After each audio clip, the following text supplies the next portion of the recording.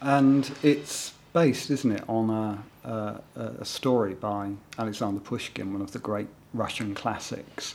But Tchaikovsky does make some very significant changes.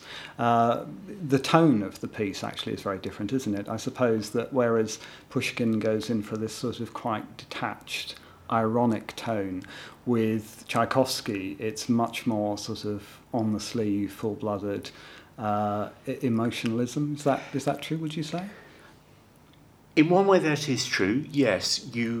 On first viewing, you go, well, okay, so the Pushkin is quite, people say, well, it's dry, detached, ironic, even vicious, whereas Tchaikovsky is, as you say, much more sort of open heart surgery, blood everywhere. But I'm not sure that they are chalk and cheese. I think what brought Tchaikovsky to Pushkin's story is very, very moving.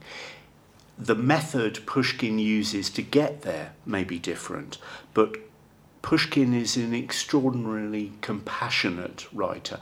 And actually, I was speaking to Gerard McBurney, who I've just been working with on another project in Manchester, who's a great Russian expert and Russian speaker, and he says, yes, but the thing English people don't know about Pushkin is the incredible beauty of Pushkin's sentences. That's what Russians are most proud of in Pushkin. The melody, the extraordinary lyrical tug and pull of the Russian that you get in Pushkin.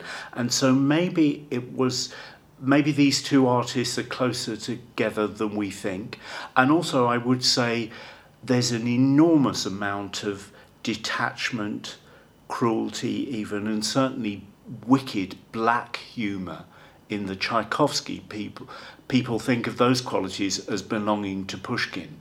There are terrible moments of dry, bitter irony in the Tchaikovsky. It's the mixture of the two that I find so fascinating.